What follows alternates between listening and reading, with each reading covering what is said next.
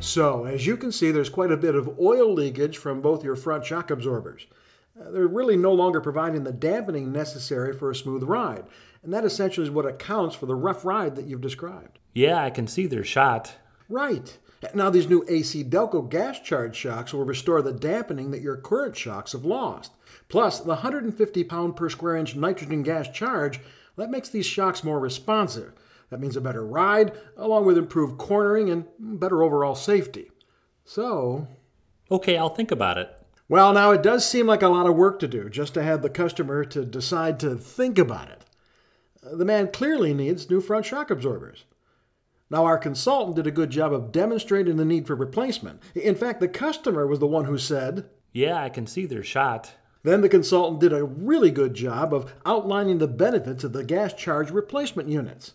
So, what was missing? Of course, it was the close.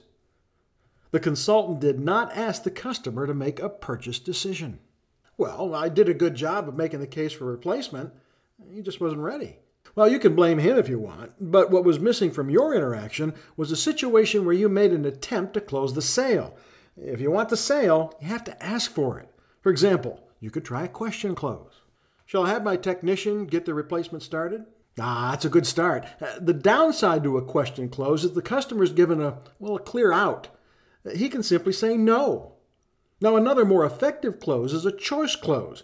This is where you offer a choice which, when answered, results in a sale.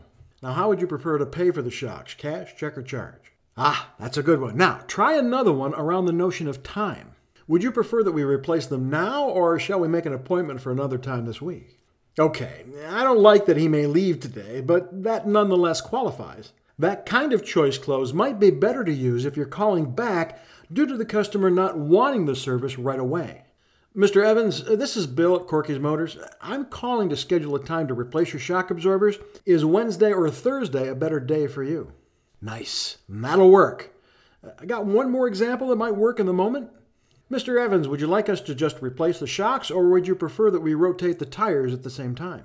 Ooh, that was good. Very creative. The last type of choice close is an action close. This is where you ask the customer to take an action, which when taken, it's essentially his confirmation that he wants the work done. If you'll sign here, we'll get started with the repair. That's nice. The customer's signature, even their acceptance of your pen, that's a close. Got another? Mr. Evans, if I can have your keys, we'll get started with the repair. That's what we like to call an action transaction. When he hands over the keys, the sale is closed. So don't pass up the opportunity to use a question close, a choice close, or even an action close to help your customer make a great decision.